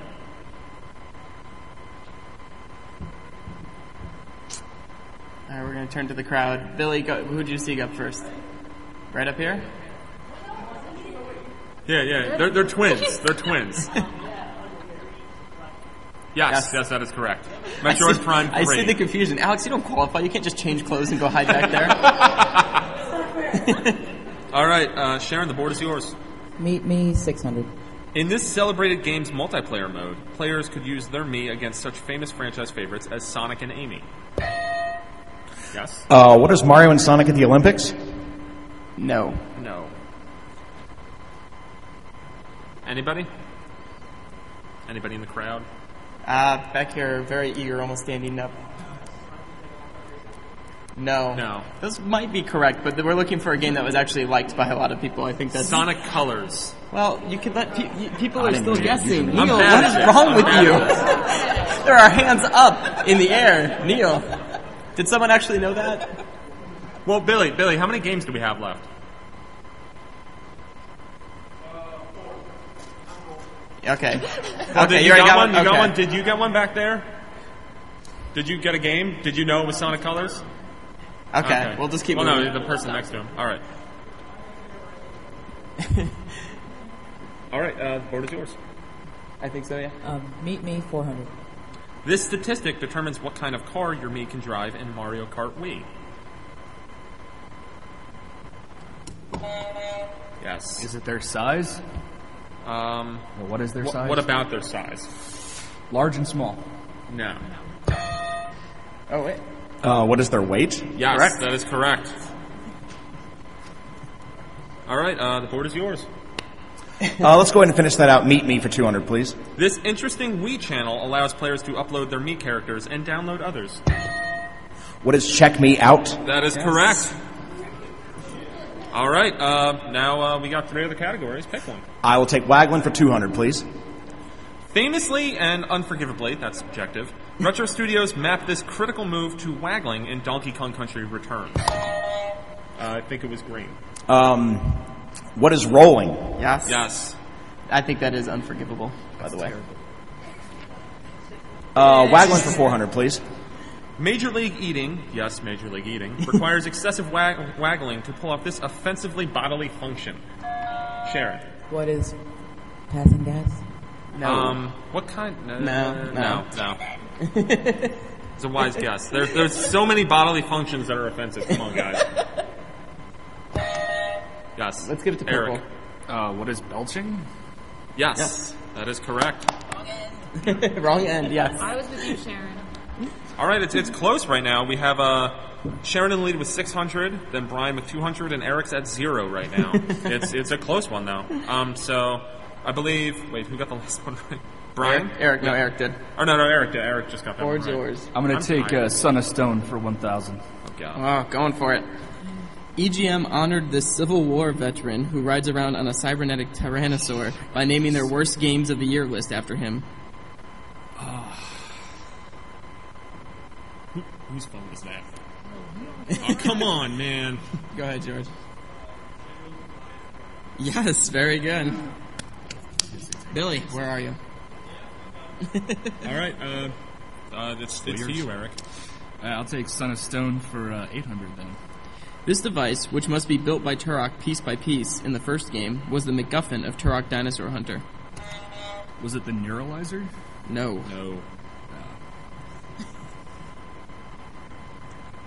Alright, let's go with hat there. What was it? No, incorrect. Yes. Scepter is correct. All right, Eric. Oh my god, I'm so bad at this. I'll take Son of Stone for 600, Alex. All right. This popular weapon, introduced in Turok 2, shot a sphere that... Wait till I finish the question. that drilled into the victim's head and exploded. Yes. What is the cerebral bore? Correct. Hell yeah. It is the best weapon ever. All right. I'll take I think it was Waggling for 600 was the last one we were at. In this eye-popping 3DS game, shaking the system makes the female's character's bosoms bounce. Who was that? I believe it was... Yeah, man. What is Dead or Alive Dimensions? Yes. Yes. Dimensions. All right.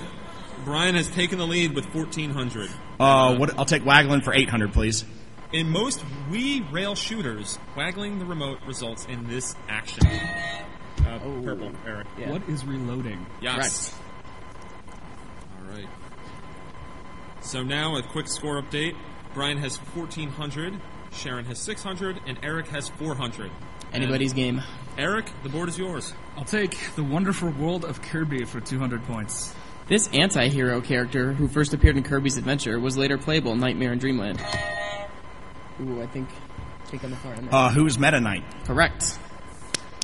What was that, 200? Yes. The board is yours. I think it's Waggling for, is it 800 or 1,000? 1,000's all that's left. I'll take it Waggling for 1,000, please. In this game, waggling was one of 2 QuickTime events that got Leon out of tight situations, the other being A and B at the same time. What is Resident Evil 4 Wii Edition? Yes. Correct. It's looking like a... See the thing because we literally wrote Wii Edition after. I kept raising my that's hand the for name of every the game. question you answered. All right, so Brian, the board The Wonderful World of Kirby for 400, please. Yes. Nobody remembers this strange character who came along on co-op rides through Kirby's Dream Land 3. Who remembers this? Who's nobody? Let's go. All right, let's go way back in the corner there with the black hat. Yeah.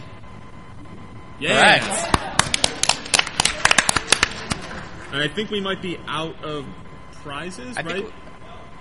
Two more. Really? All right. Wow. You all still have a chance. All right. Where did we leave off on Son of Stone? 400? We have 400 and 200. Son of Stone for 200, please. The original Turok Dinosaur Hunter was famous for its unique weapons, dinosaurs, and this substance, which was used to hide the game's terrible draw distance.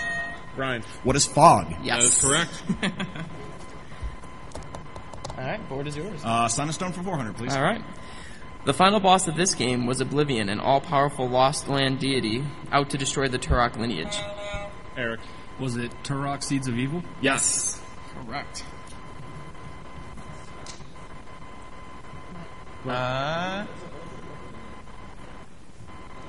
Turok 3, right? Yeah. Oh, but is it Turok 2 Seeds of Evil? Damn it, Zach. It said Seeds of Oblivion. Okay. Oh, okay, good. What?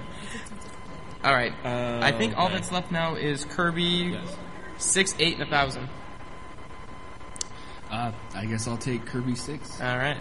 It was one of the first games to fully utilize the Super Game Boy and featured Kirby bouncing around a series of arachnoid-like stages. What is Kirby Tilt and Tumble? No. No, that's the wrong game. Anybody? I'm going to try to get someone different. Not you. I'm sorry, you've already won a few. All right, back there with your finger in the air. No. No. Way in the back in the black hoodie. No. All right. You there in the blue. Yeah. Try again. You're on the right track. No. All right, in the red, way in the back. That is correct. There we go. All right, what do we got? We've got 8 and 1,000. You want to do 8? Yeah, let's do 8. Okay. For a long time after its release, this DS game was the system's only truly compelling title. It was... Yes. What is Kirby Canvas Curse? Correct. Yes. That's right. That is a bit subjective. Yes. But some might argue that it's not. Yeah, right. Yoshi Touch and Go. It was very good. Let's For finish it 10 off. minutes. Then that was it. All right, we got one more. All right, here we go. Final question. The final boss of Kirby's Dream Land 2 is this bizarre blob-shaped monster.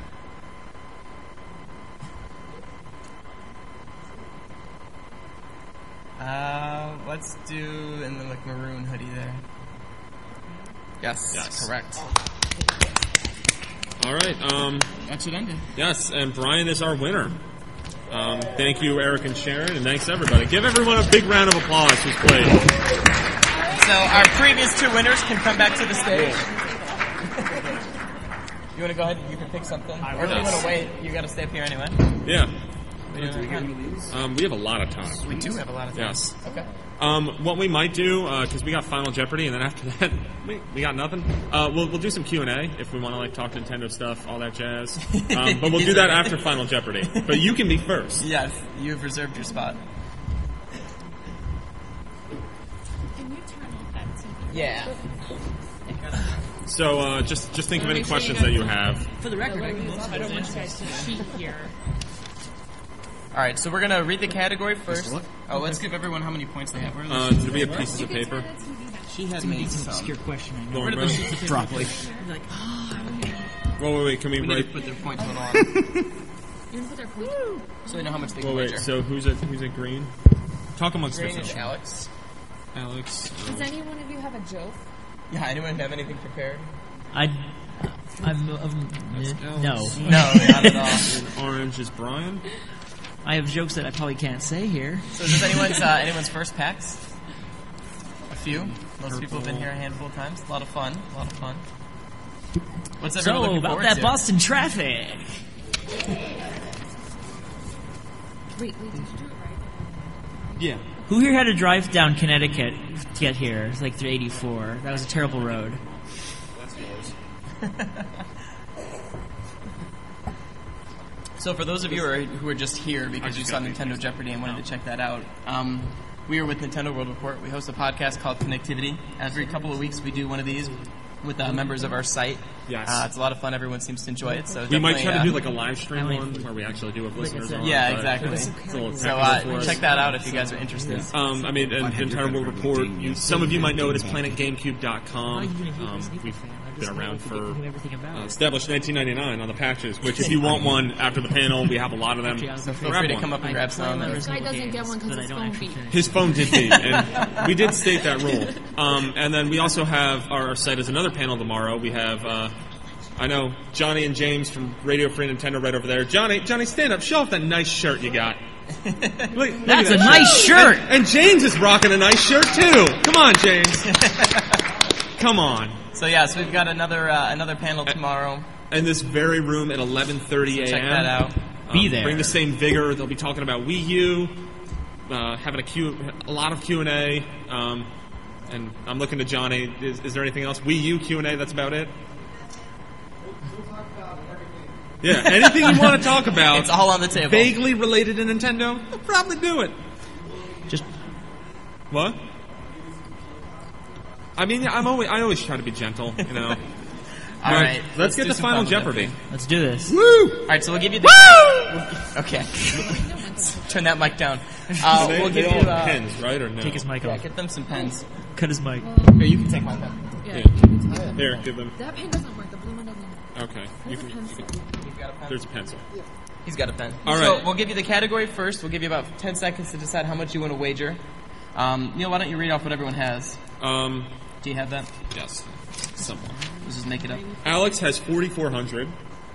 And that's correct on your sheet too, right? Yeah, it says right here, 4,400. Gary has 7,200. Oof. And Brian has 3,000.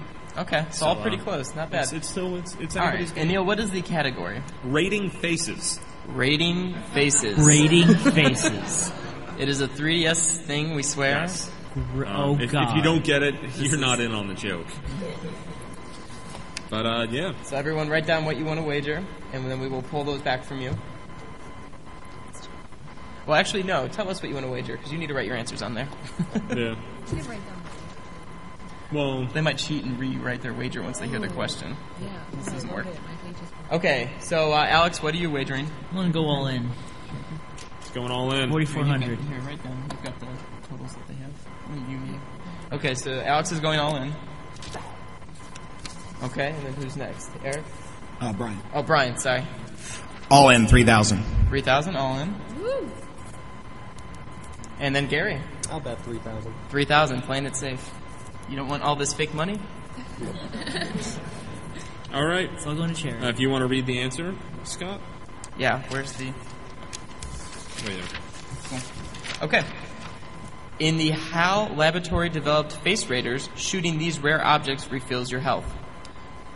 We'll give you 30 seconds. Neil will sing us a song. I can't. It's just a little awkward. And by little, I mean a lot. I don't Is everyone remember good? the rest. Mm-hmm. Okay. Let's start with who had the lowest. Brian. That's me. Yes, Brian. I said, what is a heart? Lol IDK. All right, Brian, I think lost. Yeah, that's a 0 big there. But thank you for trying. Thank you for trying. All right, Alex. What are butterflies? That is correct. So Alex is up to 8,800. Make sure we didn't. Oh yeah, here, take it. All right, Wait, Gary. right here. I also had what are butterflies. It's all right. There. So that means Gary is our winner with a lot of points. He cracked 10,000. Good game, guys. And, look at the stash on that man. That's Alex Trebek. Holy crap. It's actually me when I was younger. Oh, okay. That was during a different time. Wait, if you guys are you guys gonna do a Q&A or anything? Yeah. Stick around if you want to. We're doing Q&A. But I guess Jeopardy was the draw. We basically have like 15 more minutes, so if you guys want to hang out with us for a little bit, we'll talk. Nope. Thank you all for coming. Whoever asks the best question gets a prize. And we do have a couple more prizes. And there's plenty of patches. Yeah. If you guys want patches, come up front. Well, wait till after the Q&A, so it doesn't get crowded when it's up over. Here, then, there's a bunch of patches out, over you here. can grab a patch, maybe. Yeah, sure. What? Oh yeah, we've got one more NES game left if anyone wants it. If you haven't. Yeah, you've got like 8. No, all right. Well, what's your girl in the blue hair? Girl in the blue hair. She can have it. What's your question? Well, really saying something that the mic is actually taller than me. But, hi, I'm Peter. I'm from New Jersey, 11-year-old. And thank you. I've got 2 quick questions. One, I was like, I don't want to say out of nostalgia because I'm only 11, but yeah, technically I have nostalgia. I was watching some of the old episodes of the Pokemon show, and it was good, but the new ones are terrible. So, do you guys think, like, it's about as entertaining as the works of Yui Bowl. Do you guys think that there's any hope for video game-related TV shows or anime, or are they just going to follow the path of the dodo? Like, do you think they're going to stick around and be terrible, stick around and be good, or just leave forever, which most of us would like? What is your name? Peter. Peter, can we get a round of applause for Peter? Yeah. That is incredible. I don't know. I don't have much hope. I don't really think so. No, especially not TV shows. I mean, you look back at like the Super Mario Brothers movie and the Street Fighter movie and stuff like that, and it's all. I mean, it's fun and in like the terrible way, M. Bison Tuesday, et cetera, et cetera. But really, I don't think there's that much of a potential to make those very good. And if you look at like the work that's been done on that, you even had. I mean, right now the people who aren't here are probably listening to Jordan Mechner talk, which arguably you maybe should have done. I don't know. But I mean, he worked very closely with that Prince of Persia movie, and I mean, I've seen it and I thought it was pretty terrible. Yeah. And I don't know if anybody actually has a favorable opinion of that, but I mean, if that's like, you have the creator of the game working on the screenplay for that movie, and it still came out kind of blah. And that just kind of tells me that there's not much hope for that kind of content. Right, I agree. I think with kind of video game storytelling, a big part of it is just your involvement in it. And so when you take that away and you're just watching a movie, it's kind of hard to get that same draw from the story, especially a story that was probably just so-so to begin with.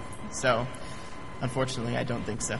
And, no, I don't want the shows to say that. Go away. They can go away. And the second question, really quick.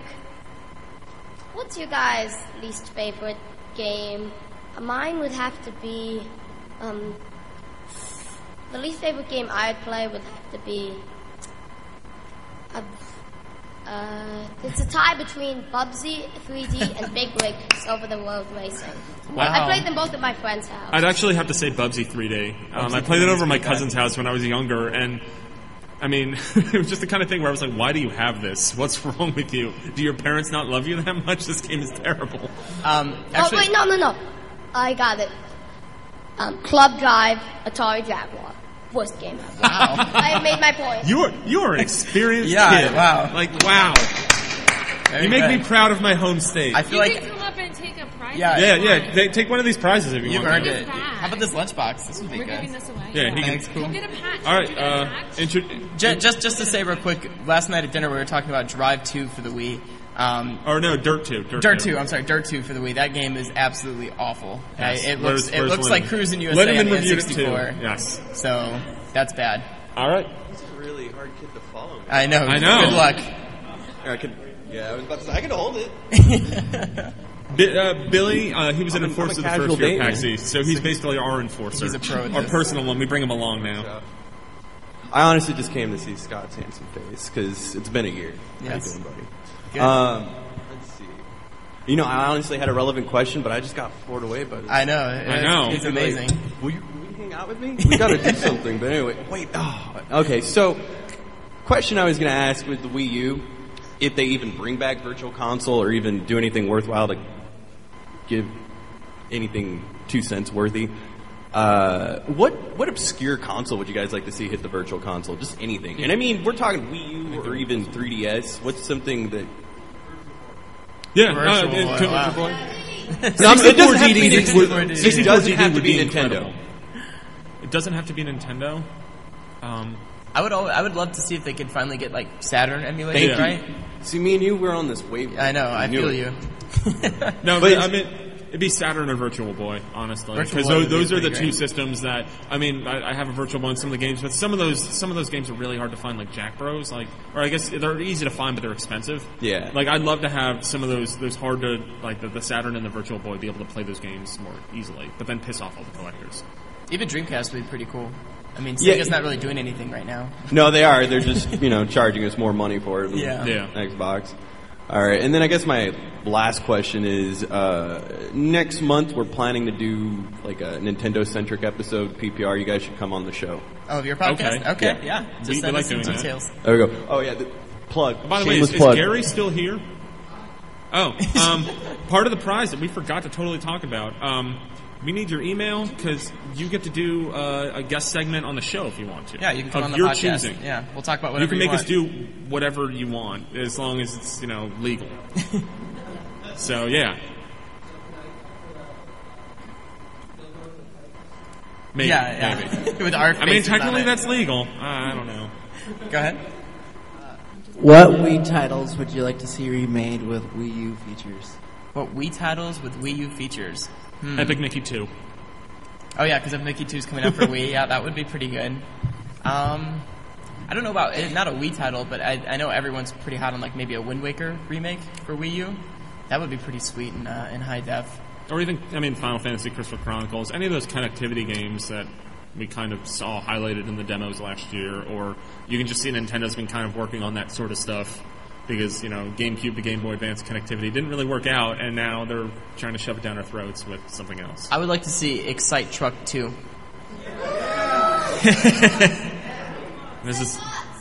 Well, that one's not bad either. Bots is very good. I like Excite Bike. Excite Bike. All right, yeah, so I think that's it. Thank you. Thank you.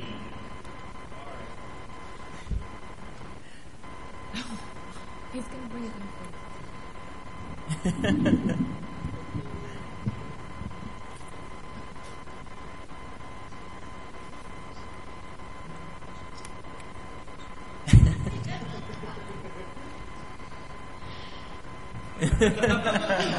Daddy's gonna step in. He's just starting out playing games, and he's wondering what Nintendo games you guys would recommend he start with. Oh, wow. I don't know. Anyone in the crowd have any suggestions? Super Mario Brothers 3? That's really hardcore, dude. Super Mario All-Stars? Epic Yarn. I mean, I have a niece who's about 5. Well, I have a couple of nieces that are between like 3 and 5 and playing games with them. And some of the mini games and like the DS games are kind of like that good gateway drug. Mario Kart, also kind of fun, as long as you're playing it with other people and not the AI, because they're cruel. Yeah. And stuff like the Kirby games, because they're very forgiving, especially Epic Yarn, because you can't die at all. Plus, it's awesome looking. I have one. My first video game was Big Bird Spell and Seek on the NES. Yeah. So that might not be bad. Mario teaches typing, that kind of thing. Or Mario typing. Mario's missing, yeah. I mean, the stuff like Super Mario Brothers 3, that's a really hard game. Yeah. I know our former director, who has never beaten Super Mario Brothers 3, ran a Nintendo site for like 2 years. But I mean, he went back to it, and it's really hard because he didn't necessarily grow up with it. Although maybe that does say play it when you're young, so that way you're not him. There you go. Yeah, so you get good at it. Awesome. Thanks. Thank you. The lunchbox? Do you want? Do you want to take it? We have some patches over here too. Yeah, if you guys want to come by, grab some. All right. Hi. This is another guy from straight past Princeton. I'm from the New Jersey area. It's good people. You guys should check it out. So I have 2 questions. The first question is, did anyone check out the video games art exhibit in DC? Actually, that's funny. Where's James? James. Because that was pretty awesome, minus the fact they didn't have handhelds, but for the most part, I really enjoyed it. Oh, they didn't have handhelds? Yeah, they didn't have Game Boy. I was like, okay, well, I mean, come on. I mean, Game Boy sold Tetris, and that was like 30 million right there. Right. And you don't even have that. I mean, if only focused on like console games, and it had some pretty good ones, but then I saw like Worms Armageddon for like N64 is like. But Worms Armageddon is amazing. I would have rather seen like Orc Battle that had better art style as an RPG, or like Paper Mario. Dude, you are underselling Worms Armageddon. I do not like Worms Armageddon. You know what's the worst part is like they don't even have GoldenEye there because of like restrictions. They can only. Well, I mean that's not their fault. That's licensing. Yeah, it's kind of stupid, but yeah. So were you going to check out that? Because I went. It was pretty cool. I kind of want to. I know James and Carly, who I guess is not here. But they what? Okay.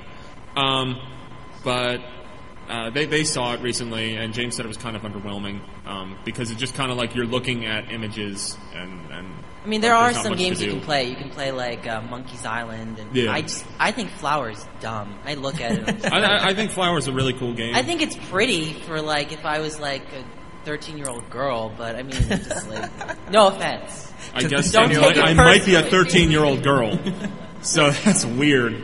So, like, I mean, they have. Turn around. There's a 13-year-old girl. Watch out.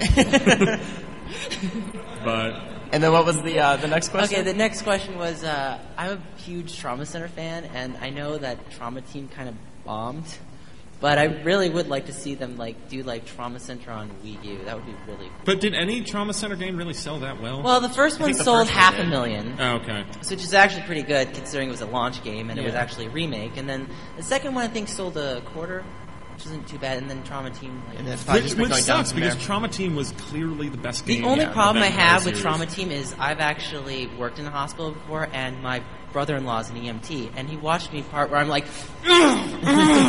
trying to get them back to life, and they're like, yeah, this is not going to work. Realistic. And then he's like, yeah, you don't use tourniquets. That actually destroys tissue because it can't breathe.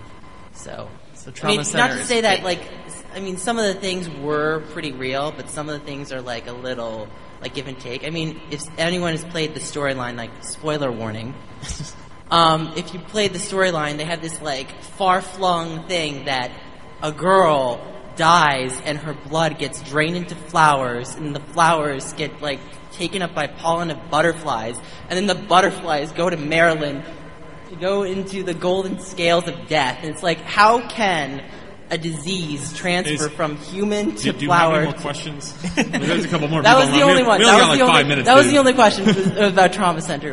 I will say I'd like to see another Trauma Center. I would too. I think on Wii U it would be really cool. I'm 3DS. Minus the crappy animation. There you go. All right, thank you. Thank you. Well, I ran out of stuff. I was going to talk about the medical accuracy of Trauma Center. Wow. So with Animal Crossing coming out in August, it kind of, because it's been so far apart from the last iteration of it, Do you think that there's a chance that they'll do anything revolutionary with it, or just give it an insane amount of connectivity for it? No. Yeah, I would like to say like it'll be like a big MMO or something, but no, I don't think so. Yeah. Right? I mean, I don't see much being done with it outside of what they've already done. Okay, I guess with online connectivity, there's going to be a lot of moving back and forth of like residents and whatnot. So I mean, I think that'll be there, but I don't think it's going to be anything that'll blow our minds. They won't make it any bigger. Yeah. It'll probably just be a small town. I mean, I think look at Mario Kart 7 because that was a game that was kind of like we need to get this out near launch, and I think the only way we'd see that with Animal Crossing is that they push it back farther than summer, and I think it's pretty much their summer game at this point. Yeah. Thank you. Hello. I have two quick questions. First one is I'm having a fight with my friend as to which Mega Man game is better, Mega Man 2 or 3. 2. Every Thank time. you. That was what I thought too. In fact, someone might have gotten just that. because you could replay the bosses from 2 and 3, it doesn't make it better. And the second question is, my favorite SNES RPG is Earthbound. Yes. And NES. Yeah, that's right behind you. Perfect. I was wondering what your favorite Super Nintendo RPG would be, and why. Well, definitely Super Mario RPG, done. Really? Earthbound is number one for me, for sure, but close we follow would be Chrono Trigger and Final Fantasy 6/3. Yeah, I mean, 2 through 4 would be the ones he just mentioned. Yeah, I mean, those are there's so many good ones. Even like The Secret of Mana, and I like you played Terra Enigma too, kid? Wow. You are cooler than anyone else in this room. He should be hosting a panel, I think. But yeah, so I think, I think those for sure. So, thank you. Thanks. Thank you. Hey, you're playing Xenoblade right now, right? No, I'm not. We had a review just go up. I think Alex Kulafi should be here. Oh, hey, Alex, what's up? Nice to meet you. He wrote a review before because the games get shipped to me first and then I ship them out, so I put an hour into it before. Okay. I liked what I played, but I haven't played it yet. Does the story? No spoilers, but is the story as existential as Xenogears or Xenosaga?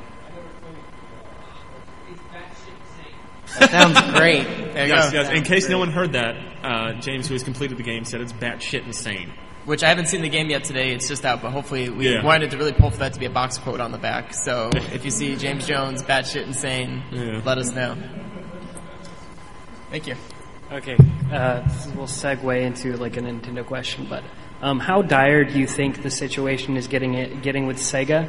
And how long do you think they can last before they get cannibalized, maybe even picked up by Nintendo because they've been working really close with them with Sonic and... I was actually talking about this with a couple of people on staff recently about how we kind of, when all the news with Sega broke the other week, that it was kind of like, some companies probably might pick them up if it keeps on going this way, which it's looking like it's getting pretty dire over there. Mm-hmm. And I feel like if Nintendo wasn't having their recent financial troubles, that might be a possibility. Mm-hmm. I mean, think of that. If Nintendo picked up Sega and had their IPs, that would be kind of incredible. And we've already seen how Nintendo developed Sonic game. I mean, come on. We've already seen. I mean, F-Zero X is the product of that. That Nintendo Sega partnership, and that's F-Zero GX. GX was amazing. That was amazing. And I mean that was Amusement Vision, and they don't exist as a specific team, but.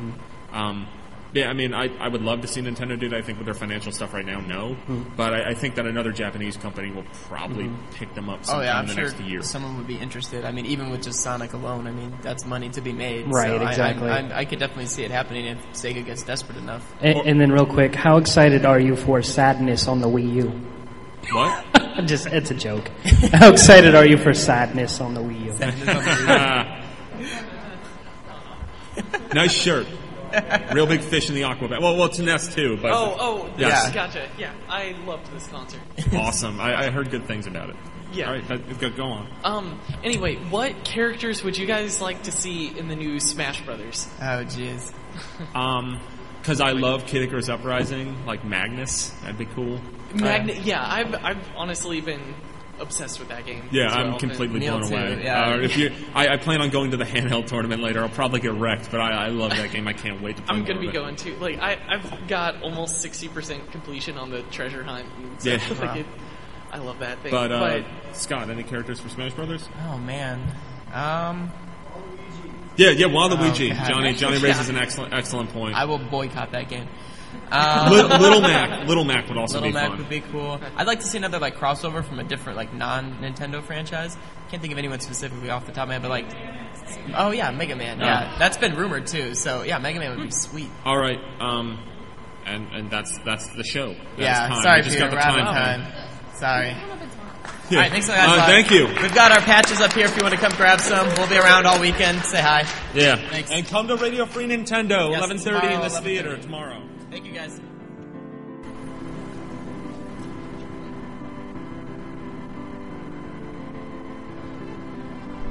Alright, thank you very much for listening. By now you guys know the routine. If you want to send us some listener mail, you can always do that at connectivity@nintendoworldreport.com. If you get a chance to rate and review us on iTunes, that would be awesome. You can follow all of us on Twitter. If you go to nintendoworldreport.com, there's a little sidebar that has tweets from the staff. If you click that, you can find all of us from Connectivity and actually everyone from the site too. So again, thank you for listening, and we'll see you next week.